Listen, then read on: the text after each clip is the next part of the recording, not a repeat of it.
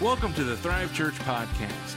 Listen anytime you miss a service or want to hear a message again from our Sunday worship services and select special services. Lead Pastor Brian Bauer, as well as guest speakers, will bring messages that will help you encounter God, love people. Join us for a virtual service on Facebook Live at Encounter Thrive, or for those comfortable, we'd love to have you for our in-person services Sundays at 10. To learn about us, what we believe, how to connect, how to give, or how to find us, visit the all-new EncounterThrive.com. And now, here is our message. Man, we're so glad you're here. Today is crazy. If you're wondering, how did this happen? Well, be a portable church. Start planning a church. You'll find out. That's what happens. We are still in our series. It gets better. There we go. It gets better though. Okay, so I'm going to share that one more time before I introduce our speaker today. If you're like, Pastor Brian, we miss you speaking. Thank you. Tell me that to my face. But also, come next week, and we'll be back in normal location. I'm in the pulpit. We have a guest today that I'm going to tell you about. But a few months ago, a few of us went on Thrive's very first mini missions trip to Mardi Gras. And no, we didn't partake. We planted seeds, we witnessed, we shared, we led people to Christ, and it was awesome. I think everybody from that trip is here today. Woo! Yeah. So you guys will be extra excited. But what we did, one night we went to dinner with our host, Scott Hinkle, and Danny, his son-in-law, and we have this waiter that just was hilarious and awesome. And he just kept upselling us on everything, and he just kept saying, but it gets better, though. And then he'd tell you, like, this food's better. And for nobody else, maybe food is just a supernatural moment for me. But in that moment, man, just the Lord starts whispering to me, it does. And I look around today and I think, it has to. It has to. We were literally, you wouldn't know this, but the building committee and some of the elders, we were looking at a building yesterday, walking through it. God could open that door. We don't know. And then the next day it's raining and you're in a house and you're packing it in. God is funny. But it's also the moments where you're like, I have to believe God. When I got nothing else, it may not get easier, but it gets, that's all right. And God is good. So our speaker today, how many know and love Papa G? Yeah. So he has been a spiritual father to Wayne for longer than I've known Papa G, quite a bit longer, 20 plus years, long time. Now, Wayne planted a church almost 12 years ago in New Orleans. He gets this. He understands what is happening here today. He has been there, done that. They have been through it, through the fire. Do you sit on the CMN board? Is that correct? CMN team, which is the church planting arm of the Assemblies of God and the fellowship we're a part of, and an awesome man of God who I didn't get the chance to meet a few months ago, so we're super pumped to have him with us today. Would you please give it up for Pastor Wayne Northup?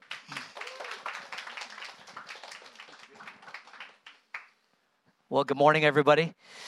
Come on, good morning, everyone. I'm excited to be here. Just really, really excited. This is the first time I've got to meet Pastor Brian in person. We've been texting back and forth, and he's just as much of a jokester via text as he is in person. And so it's a privilege and an honor to meet him. And I was just reminded as I met him, and as Papa G's been talking about him, I was reminded of something that I read a while back on the internet, and I know it's true because I read it on the internet. And I read this little story about a secretary that received a phone call down in the South. It was a church in the South, and the man on the other end of the line called the church office, and the church secretary answered the phone, and he said, "Can I please speak to the head hog at the trough?" And she was kind of offended by this, and she said, "Sir, if you're speaking of my pastor, you can refer to him as pastor or reverend, or even sir, or you can even call him by name. But please do not call my pastor, whom I love, the head hog at the trough." And he said, "I'm so sorry. I just wanted to donate about $10,000 to the church today." And she said, "Hold on. I think the big pig just walked through the door right now." How many of you know for $10,000 you can call pastor whatever you want to call pastor? In all seriousness, I just want to honor Pastor Brian. I have led through these kinds of moments. I understand what it means like to be moving and be portable and get rained out and then to be moving again. I had memories as I walked in from the car today of a couple Sundays that were similar in fashion to what y'all are experiencing today. And let me just say this. It's one thing to be a good preacher. It's another thing to be a good worship leader, which I can't touch. My wife does that. But to be able to make decisions in the moment and lead through the fire and do all of that while you're prepping for a service to lead worship. Just got back from vacation. You go from literally being refreshed to, in a few seconds' time, feeling that burden and that pressure and all of that comes along with that. And I want to take a second and I want to honor Pastor Brian for leading us well and leading us through this. We love you. We honor you. I believe the best is yet to come. It gets better, though, and I'm excited about what God is doing. I want to just quickly, before I dive into God's Word, just tell you our story. I actually grew up in Indiana, Fort Wayne, Indiana, about 3-4 hours away from here. And I went to North Central University in Minneapolis, Minnesota. And my junior year at North Central, they pulled me into the missions office and they said, you've been chosen to represent our school on this missions trip in New Orleans, Louisiana. And I thought to myself as a junior in Bible college, well, if I've been chosen, I should probably say yes. I found out later that they'd asked 10 other people that had turned them down and said no. I was number 11. And so I kind of got tricked into going on to this missions trip to New Orleans. And I remember arriving in New Orleans. I had never traveled really outside of the Midwest, let alone all the way down to the southern part of our country in New Orleans. And we got there, and the host, the college student that was hosting me and my best friend that were there that night, he said to us, I want to take you down to the French Quarter and eat. And I had no idea what the French Quarter was, but he said eat. I felt really good and really excited in my spirit about that. And so I remember getting in the back seat of his car. My best friend's in the passenger seat. He's in the driver's seat, our host is, and he's driving us towards downtown New Orleans. And the closer we got to downtown New Orleans, all of a sudden I started to cry. Now, I didn't see anything that had made me cry. There was no reason I should be crying. As I tell this story all over the country, I tell people this is like totally okay and totally normal for a car full of ladies. But for 3 dudes in the car together, this creates an awkward dude moment. Because I'm crying, and they did what dudes do best when other dudes cry. They completely ignored me. And we kept on driving towards downtown New Orleans, and the closer we got, the more that I cried. We got out of the car that night, and they're actually ignoring me so well that they walk a couple feet in front of me as we get into the restaurant. We sit down at the restaurant. I'm crying so hard. As I order my food, I can't even eat my food because tears are just streaming down my cheeks into my food. I finally looked at these guys, and I said, I think God's trying to say something to me, either that or I'm having some type of a nervous breakdown. Either way, I think I need to go back to the car. I can't finish my food anyway. I just want to see what God wants to say to me. They both looked at me in unity and said, we feel like that's a wonderful idea. I'll never forget my walk back to the car there. I could take you to the spot in the French Quarter where it all happened. And I closed the door to that vehicle, and I put my head on the steering wheel, and I cried for 3 hours. I said, God, what are you doing to me? What is happening? And the only words that he kept speaking to me were, Wayne, I'm giving you a heart for a city like you've never known before. That was a moment where this Midwest Indiana boy all of a sudden had a transition in his heart for the city of New Orleans.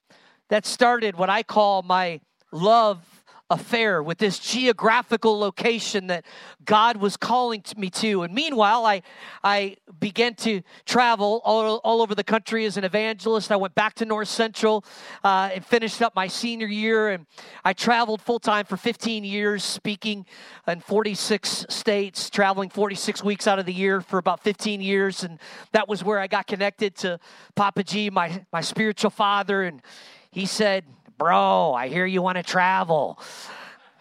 And we got connected, and he began to swing doors wide open for me and mentor me and help me. But I kept making these trips down to New Orleans. We started to take teams down to New Orleans. We took 12 people from North Central my first year on a missions trip, and then 150 the next year, and then 250 the next year, and 300 the next year. And we estimate around 5,000 young adults have come through that outreach in 25 or so years. As we just closed that outreach 25 years later in the city in the heart of New Orleans. And many of us that were on those missions trips created a launch team that would literally parachute into New Orleans. I say it was like D-Day for Jesus. We literally just dropped into New Orleans. And we started with 23 people in a living room that was about half this size. I say that to say this morning that I believe in what God has done in our church, Saints Community, in the city of New Orleans. I believe as I look through the lens of faith, and how many of you know the lens and the perspective of faith is sometimes easier when you look behind you in the rearview mirror than it does when you look in front of you. And as I look behind me of what God has done at Saints Community in the city of New Orleans now with hundreds of people and multiple locations and everything that God has done with our own buildings and all of that, I understand that God is about to do something amazing here. And the lens of faith that I have for you this morning is over the top. And not only that, I also brought my amazing, wonderful daughter with me, 17 years old. We're actually doing college visits this week. She may be around here a little bit more. We took a look at Wheaton, and so Libby, if you could just stand and wave at everybody. This is my beautiful daughter. Come on, y'all. Come on. You can do better than that for my daughter. Thank you so much. She is an amazing believer. She is the best evangelist in our church. She has brought, it seems like, half the youth ministry at this point, and she's had students that are friends of hers that were witches that have come to Christ and dropped witchcraft, and Mormons that she's led to Christ at her school, and all kinds of individual stories that she has. But she's also sings. She's an amazing singer. She is very intelligent with a 4.5 weighted GPA, and she also is an amazing preacher and is headed to General Council to preach. She's going to be preaching the pre-services at Fine Arts in front of 15,000 students, and she is quite amazing. Other than that, she doesn't do much with her life. But I'm so proud of her. And I also represent my amazing co-lead pastor wife that is actually preaching in New Orleans, and two wonderful boys, 13-year-old and 5-year-old as well. We have made a decision as of recently. We've been praying about it, talking about it, thinking about it, and we have decided we like all of our kids, and we've decided we're going to actually keep all of our children. So that's pretty amazing.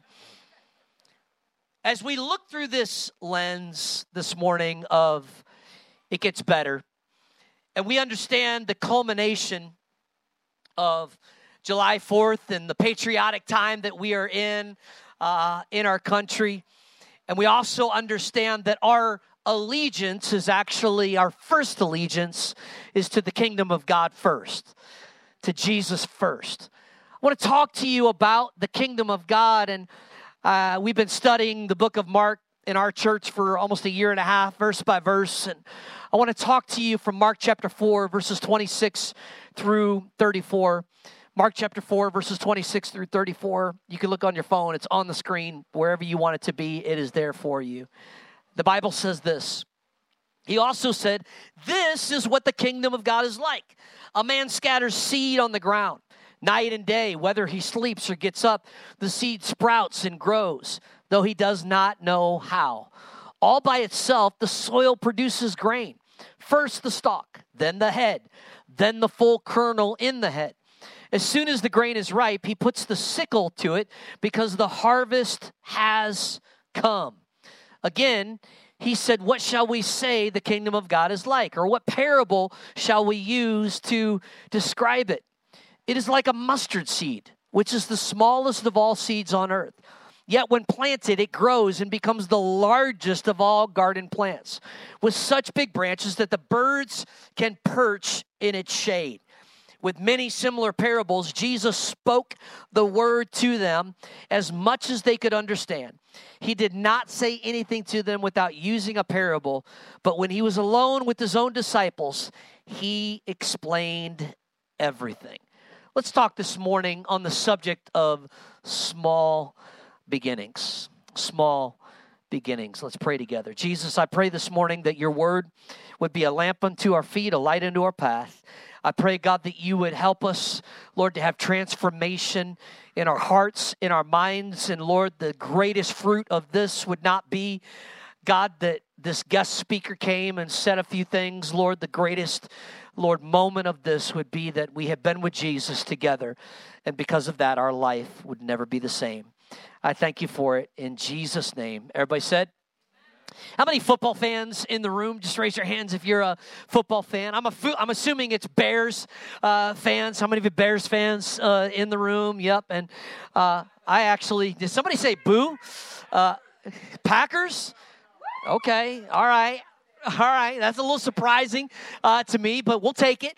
I actually brought a representation here today, a picture of the best stadium and the best fans, and that's the New Orleans Saints. And so there's a stadium of the New Orleans Saints. And those of you that have been to a football game, you understand something, that the crowd actually becomes part of the game.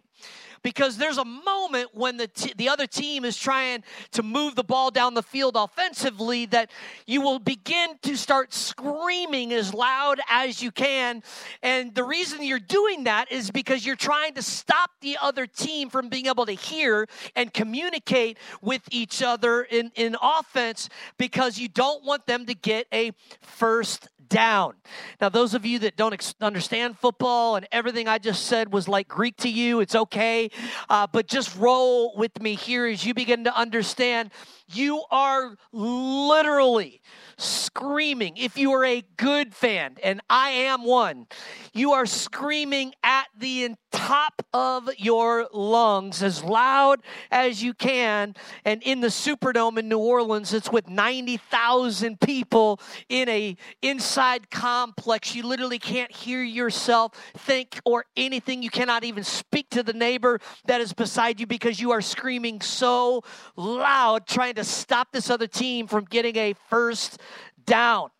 And what's amazing are the moments where it works. And they call it a fan impact play. And you literally feel like they're getting paid millions of dollars to be on the field, but I'm the one that actually came into play and stopped the other team from getting that first down or scoring. The problem is there are many moments in the game where you're screaming at the top of your lungs and it doesn't work. And literally the other team moves the ball down the field. They get the first down. They score. The fans literally come to a hush. They sit back down in their seats, and we all look at each other and we think to ourselves, well, that was kind of a waste of time, wasn't it? You know, I think about church planning, and I think also about your personal faith.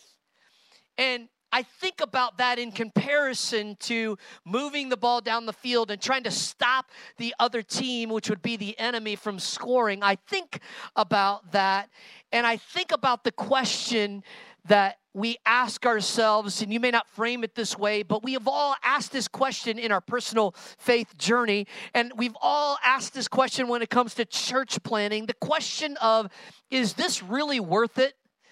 And is this really working? Is it really worth it? And is this really working? Is my daily Bible reading worth it, and is it working? Is my coming to church worth it, and is it really working? Is my sharing my faith with my coworkers and my family, is it worth it? Is it really working?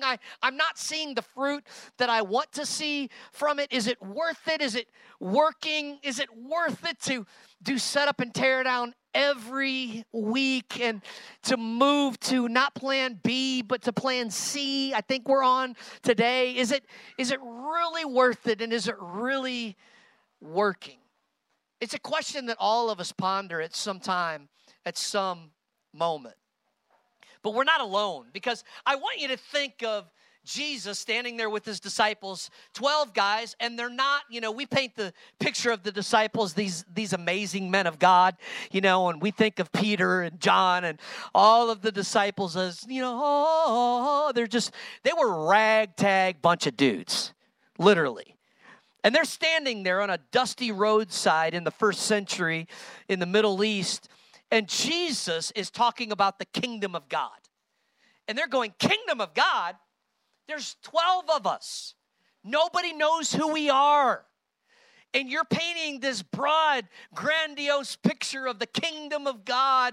And we're standing here, Jesus, and our feet are dirty. And we're on this roadside. We don't even have anywhere to sleep most of the time. And nobody even knows who we are. And you're painting this picture of the kingdom of God.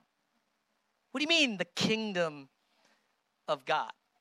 What they're actually thinking as well is, we thought the Messiah would have this warfare, this mighty fanfare as he arrived, and that there'd be an army that would arrive with him, and there'd be literally a revolution that would be started against the oppressiveness of Rome. We literally thought you were going to come with fanfare. My friends, Jesus didn't come with fanfare the first time, but he's going to come with a lot of fanfare the second time. Hello?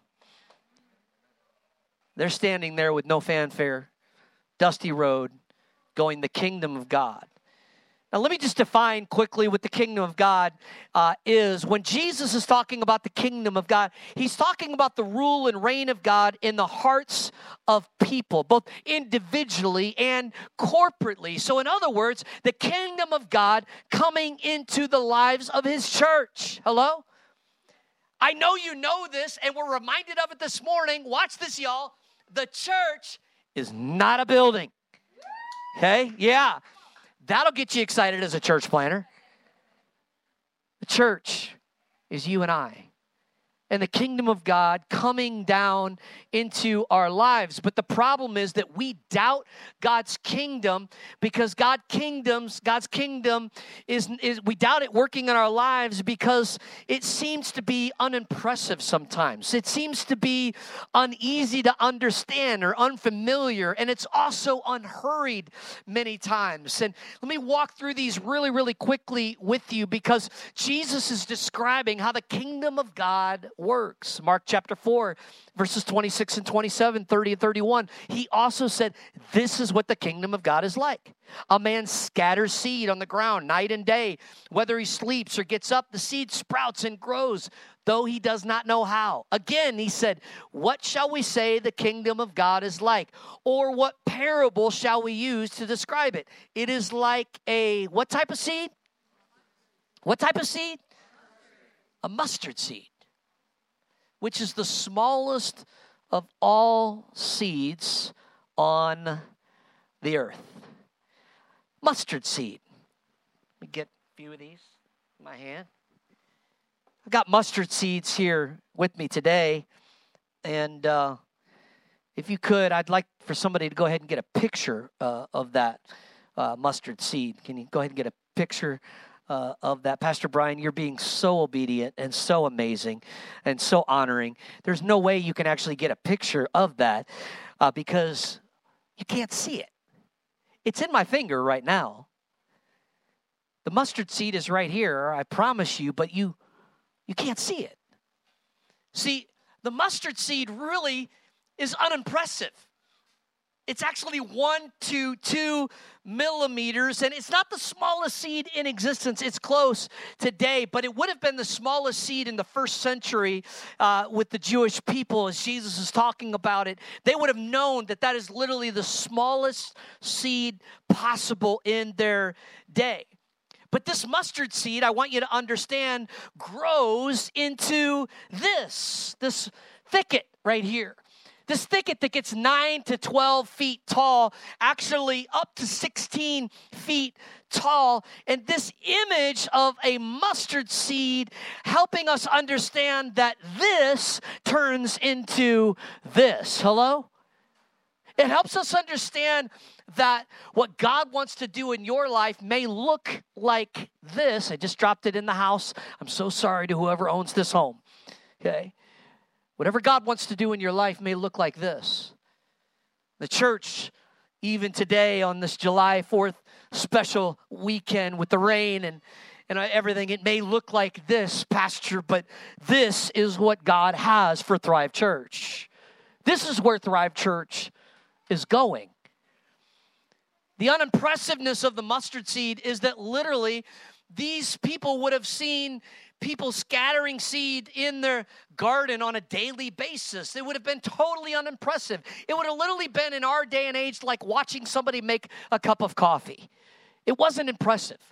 It was something that they saw all of the time. And every politician and every great leader knows that the crowd is what matters, right? Like the bigger, the better, right? Like let's draw a big crowd. If we want to start a movement, if we want to start a revolution, if we want to have something big, we've got to start with the big crowd.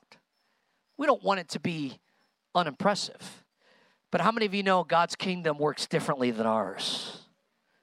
Because not only is it unimpressive, God's kingdom can sometimes feel like it's uneasy to understand or even unfamiliar to us. Verse 27 says, night and day, whether he sleeps or gets up, the seed sprouts and grows, though he does not know how. Do you know that there's so much about the Christian life that is unfamiliar? Hello?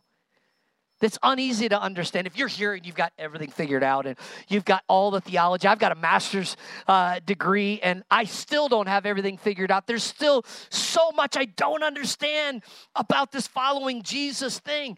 There's still so much I don't get. And if you want to frustrate anyone, especially a good old American, tell them to do something and don't explain how it works. Jesus is literally saying, the seed grows. And he actually says, but the planter, the one that's actually spreading the seed, doesn't even know how it works. And that literally is the kingdom of God, my friends. A wise man once said that God is always doing at least 10,000 different things at the same time, and you are a mature believer if you can identify just 3 of them. Don't let what is unfamiliar on earth push away what is familiar in heaven. God knows what he's doing, friends. And just because we don't understand it, and just because we can't see what's happening behind the scenes, just because there's a lack of how does this work, and how are we going to get there, and how are we going to arrive, and how is God going to do the miracle that I need in my life, and how is the church going to arrive where it needs to go? Just because we don't understand that doesn't mean that God's not working, my friends. Because the last thing that Jesus really makes clear in this passage is that the kingdom of God is also unhurried. Oh, my friends, if you're like me, you don't want to wait on anything. How many of you are type A choleric people that lick, and my hand is the first one up, where you literally want whatever it is done right now? Come on, y'all. That's me. That's how we are. And God's kingdom is not always that way.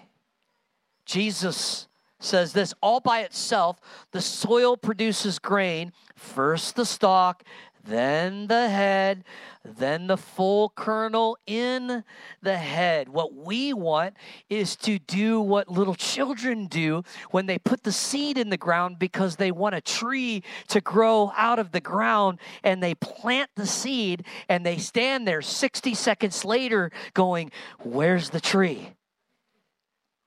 God's kingdom doesn't work that way.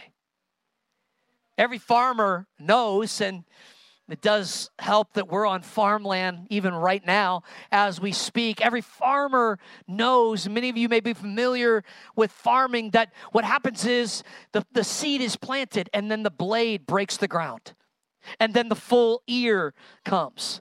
And then the full kernel comes after that. Anytime, the theme of our life, many of you that lifted your hands, the theme of your life and my life is, if it's slow, it's got to go. My kids even know. I get out of the car fast. I literally, when I arrive somewhere, boom, out of the car. I want to get in. Let's get where we're going. I want everything to happen overnight, quickly, everything. I remember when I was taking the church planning assessment, Pastor Brian, they do 13 different traits on you where they literally test you. They assess you to see if you're going to make it as a church planner. And I scored like astronomically high on 12 of the assessments. And the 13th that I literally bombed was flexibility. And I remember the guy that was doing my assessment, the pastor that was doing my assessment, he looked at me and he said, I just want you to know 12 of the 13 you've got down, and we don't even need to talk about them. There's one area that we've got to talk to you about, and that's flexibility. And I looked back at him and I said, well, the problem is most people don't have a plan. I've got a plan. And if you work the plan, what? Works. If you work the plan works. And I'll never forget the smirk that came across his face, because he was a church planner. And I'll never forget, as we were supposed to launch our church in August of 2011, and I literally got turned down not once, not twice, not 5 times, not 10 times, for 3 solid months looking for a portable location where we could just set up and tear down. I got turned down 52 times. AMC Theater, who says yes to everybody. 2 of them turned me down. I'm literally like, God, how hard do you want to make this? Seriously. And Pastor Brian, I remember standing up in front of our launch team and looking at our launch team and saying, I know many of you moved here to be with us and to start this church and to make a difference and reach people here in the city of New Orleans. I have an announcement that may come as a shock to you today. I said, I'm actually going to resign as the lead pastor of Saints Community Church, to which many of them who had moved their families, wives, kids, looked at me and gasped. And I said, I want to introduce you to our new lead pastor. His name is Jesus Christ, and I am his associate pastor. I will be the lead follower of where he is taking us, because I obviously by myself can't get the job done of where we're supposed to go. Why? Because God's kingdom is unhurried. We want it now. We want God working now. We want to see the fruit right now. And somebody wise once said, his name was Ian Thomas, he said, above all, trust the slow work of God. There's an undercurrent, y'all. Come on. There's an undercurrent of what God is doing. He's moving and he's shifting and he's shaping and he's working this puzzle in ways that we don't even understand. We know that it took Noah 120 years. He heard from God, and 120 years after he heard from God, it rained. Hello? 20 years after the promise of a child came to Abraham, 20 years, the child came. Joseph, who was made a promise by God, waited 14 years in prison. Even as bad, Pastor, as church planning can be sometimes, it's still not prison. Hello? I mean, every once in a while it has that feeling, but let's move on. Job waited 60 years before his faith was vindicated, suffering as he waited for God to vindicate his faith. Because the last thing I want to help you understand as our amazing keyboard player comes and starts to twinkle, not because it helps God, but it helps us, is that God's kingdom is unstoppable. It's unstoppable. It may seem unimpressive. It may seem hard to understand. It may seem unhurried. But my friends, it is unstoppable. Verse 28, again, all by itself, the soil produces grain. First the stalk, then the head, then the full kernel in the head. Yet when planted, it grows, and it becomes the largest of all garden plants with such big branches that the birds can perch under its shade. The word here in the text for grows is actually in the original language. It's the word where we get the word automatic from.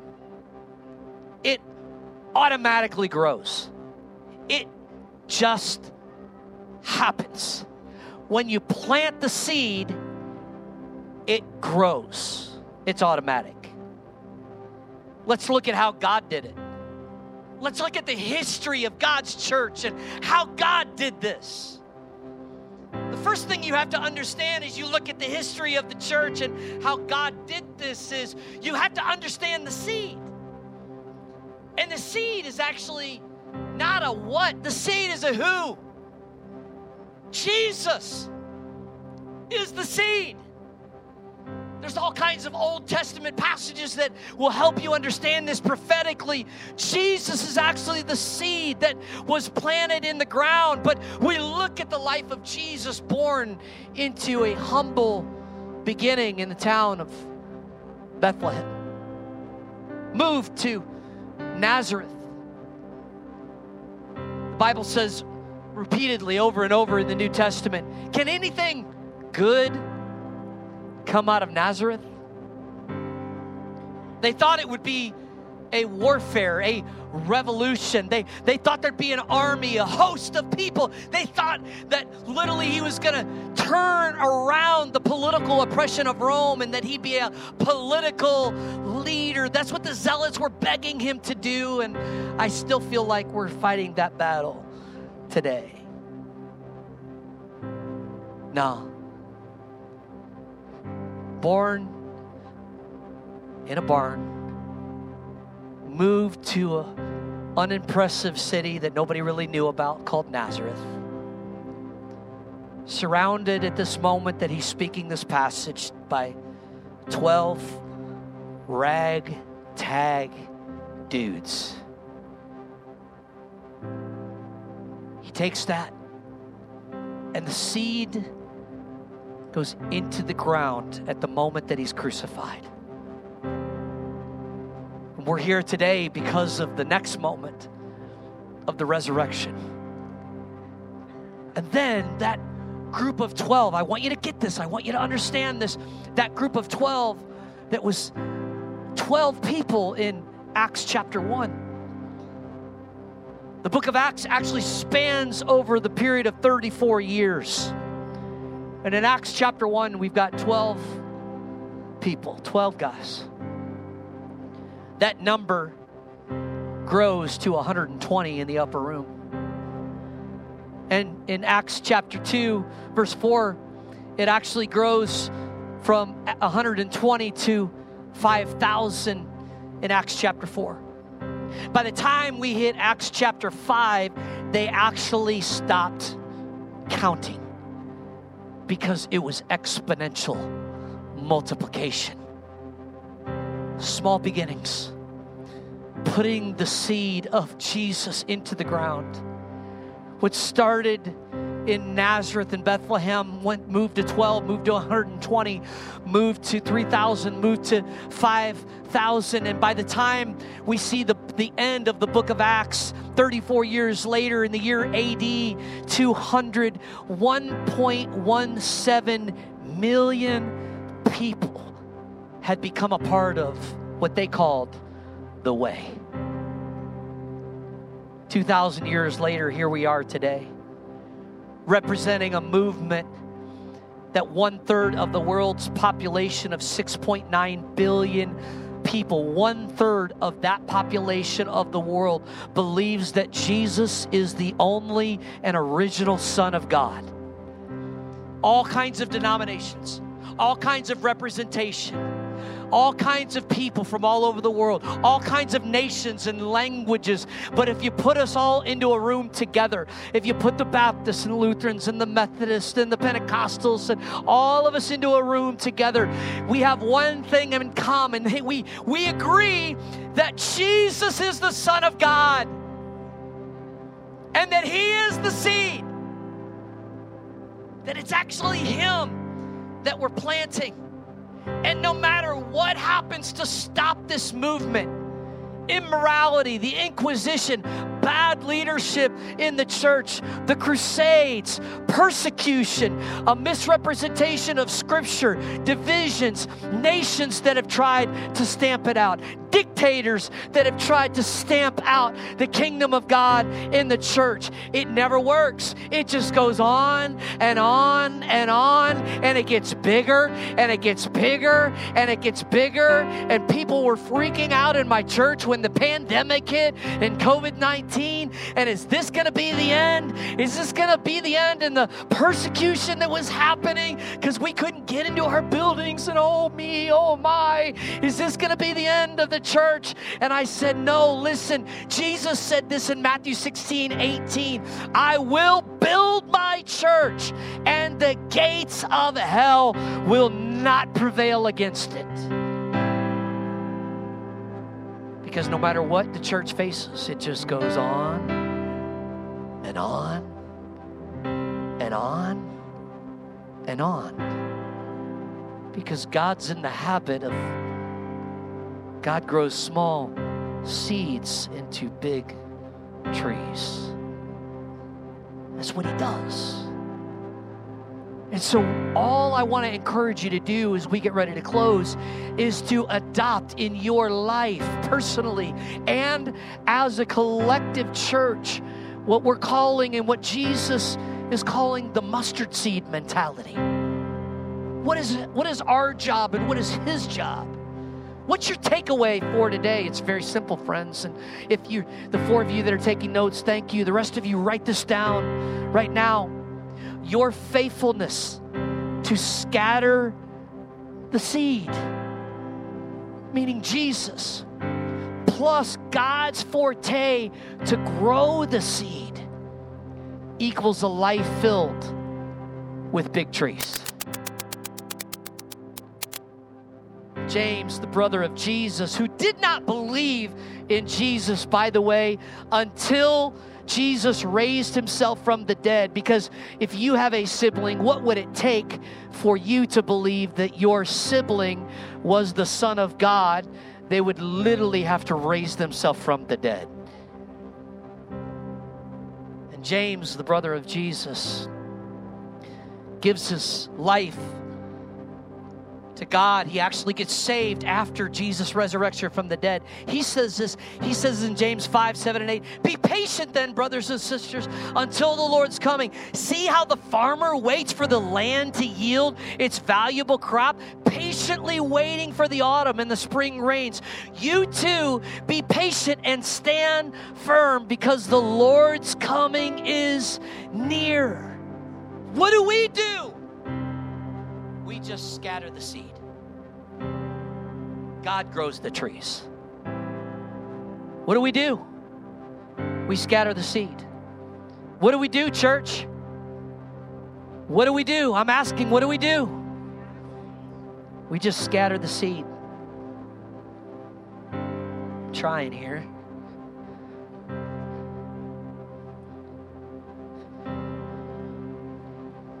we just scatter the seed. We got to do things like remove obstacles when we're scattering the seed, like fans and stuff. That was a joke. It's okay. We just scatter the seed. It's what we do. It's our job. We just scatter the seed. How do you do that, Pastor? You just faithful. You just faithful. How do you live the Christian life? You're just faithful to scatter the seed. Just faithful. I just wake up in the morning and I'm faithful. I'm just going to keep scattering seed. Why? Because I'm what? That's what my only job is, to just be faithful. Some days it's really good and things are going really well and it looks like my life is really winning and God is growing the fruit in my life. The tree is getting big, and on those days it's pretty easy to be what? But then there's days you wake up and you don't really feel it. You get out of bed and there's no angels singing in the bedroom and no worship song going in your head. You're exhausted and what you see in your life isn't working, and you just wake up and what do you do? What do you do? What do you do? Scatter the seed. You're just faithful. Faithful. Faithful on the good days. Faithful on the bad days. You're just faithful. Sometimes you're on a volunteer team at church. Some weeks it's really amazing. There's somebody that comes in. There's a guest that gives their life to Christ and their life has changed. And then other weeks that there are no stories. You're just what? You're just faithful. Faithful to do what? Who's the seed? Just Jesus. We're just scattering the seed because some days everybody on your volunteer team texted you on that Sunday morning, said that they weren't going to be able to make it. They had all kinds of reasons and excuses, and we've just got to be what? Faithful, faithful, faithful, faithful, faithful, faithful, faithful, faithful, faithful, faithful, faithful, faithful, faithful. All we do every day is wake up and we are what? Faithful. Faithful on the good days, faithful on the bad days, faithful when we're unimpressed, faithful when it's hard to understand, faithful when the kingdom of God is unhurried. God has just called us to be what? What? Faithful, faithful, faithful, faithful, faithful. Years, faithful, faithful, faithful, faithful, faithful. No building still, Pastor Brian. Faithful, faithful, faithful, faithful, faithful, faithful. Well, we have a plan. Even though we've been kicked out of our facility for July 4th weekend, it's okay. We're going to meet under a tent in a farm. That didn't work. Okay, faithful, faithful, faithful, faithful, faithful. Now we're in a house. Faithful, faithful, faithful, faithful, faithful, faithful, faithful. At least I didn't have to preach this week. At least some loud dude from New Orleans was coming in. Faithful, faithful, faithful, faithful. Man, I'm not even feeling it today. I don't even know. God, are you doing anything? God, I'm just being what? Faithful, faithful, faithful for months, for years. This is what Jesus has called us to as His church. We are just faithful, faithful, faithful, faithful. Scatter the seed. Faithful. You know what impressed me today? What impressed me today is that Pastor and the entire team did not dwindle down the service because we were in a house. They turned the TV on. There's excellence. They still doing the PowerPoint. They had a full worship team. The announcement speaker did the announcements just as if they were in a building. Why? Because it doesn't matter the size of the crowd. We're just called to be what? Faithful, faithful, faithful, faithful, faithful, faithful, faithful, faithful, faithful, faithful, faithful, faithful, faithful, faithful. Are y'all tired of me doing this? I think you are at this point. And that's really how it feels, isn't it? It really becomes annoying. Literally, like really annoying. Like we're annoyed with you right now, Pastor Wayne. Like faithful, faithful, faithful, faithful, faithful, faithful, faithful, faithful, faithful. And we're faithful, faithful, faithful, faithful, faithful, and faithful, faithful, faithful, faithful, and faithful, faithful, faithful, faithful, faithful, faithful, faithful. There's a few people that are mad. I can tell by your face. Faithful, faithful, faithful, faithful, faithful. Don't look at your watch. I'm coming to a close. Faithful, faithful, faithful. Because what happens is as we scatter the seed, we're just faithful. And all of a sudden, one day we look up and boom. Whoa. What is that? It's not big, but it's movement. God's doing something. God's doing something, Pastor. God's doing something, church. And so it might not look like much, but it encourages us. It was a good Sunday. It was Easter. Yes, God's moving. Okay, we got to get back to faithful, faithful, faithful, faithful, faithful. Faithful, let's keep being faithful, faithful, faithful, faithful, faithful, faithful, faithful, faithful, faithful, faithful. Just scattering the seed of Jesus. Faithful, faithful. And all of a sudden we look up one day and God says, look what I'm doing. Look what I'm doing. It's growing. Come on, y'all. It's growing. I'm going to produce fruit. This is my job. I'm the one that grows the trees. You just keep scattering the seed. Faithful, faithful, faithful. Man, that looks really good. Now we have some money in the bank. That's amazing. Yeah, almost 200 grand, 178. Yes, let's just keep being. God's working. He's doing faithful, faithful, faithful, faithful, faithful, faithful, faithful, faithful, faithful, faithful, faithful, faithful, faithful, faithful. And then all of a sudden, God says, "Hey, look what I'm doing. Just keep being faithful, because I am growing what you don't even know I'm growing underground." Come on, y'all. God's just called us to be faithful. Scatter the seed, because the kingdom of God is all about us just planting the seed and watching God grow his kingdom. How do I do that? I'm glad you asked as we close.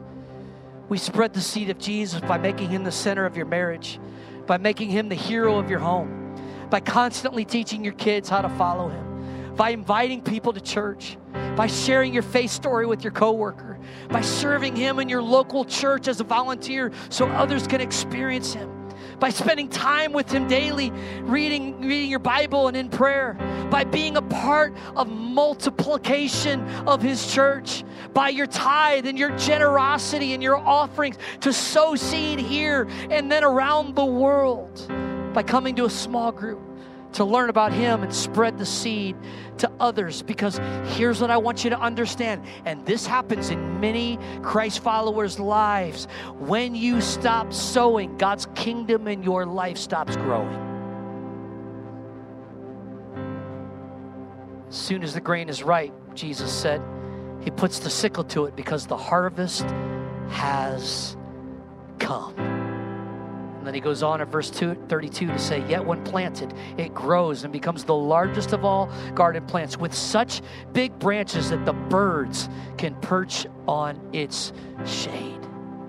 The birds in this particular passage are representative of the nations that can come and perch on the kingdom of God, the tree of the kingdom of God. What started out with 12 dudes on a dusty roadside in the Middle East, with them going, we don't even understand what you're saying, the kingdom of God. Nations have come into God's kingdom all around the world. God's just called us to spread the seed of Jesus and to be what? Faithful. Thank you so much for spending some time with us. We hope this message spoke to you and helped you grow in your knowledge of and love for God. Visit us online anytime at EncounterThrive.com and reach out with questions, prayer requests, or comments. We hope to see you for our in-person services in Lockport, Illinois, Sundays at 10.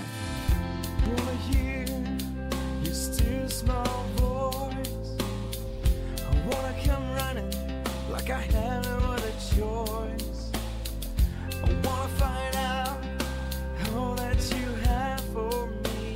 Reckless abandon, take hold of me. Won't you take me to the deep end? So lost